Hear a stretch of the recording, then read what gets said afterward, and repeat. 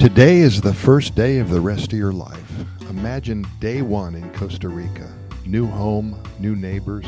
Life is exciting again. How nice would it be to finally be in the position to build a dream home overlooking the Pacific Ocean in Costa Rica? What happens on that first day of the rest of your life? You arrived last night and the sun is coming up. Day one.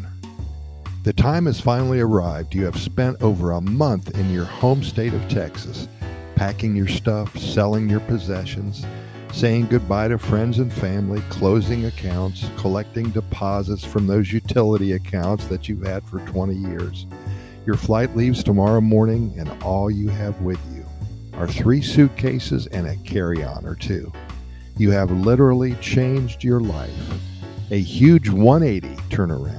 Does it feel refreshing, or are you having second thoughts?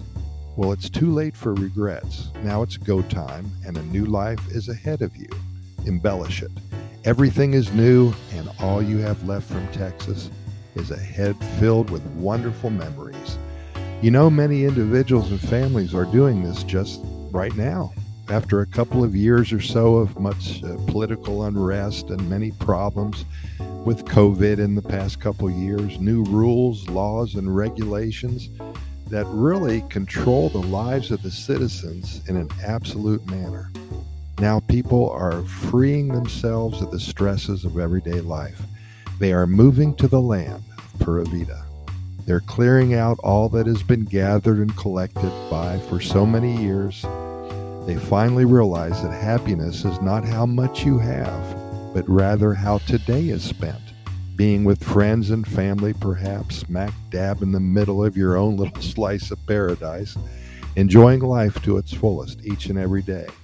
That's the main goal of many now. People are living leaner.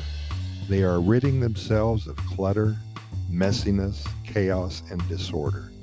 They are trading their past lives for a future filled with happiness, joy, and wonder.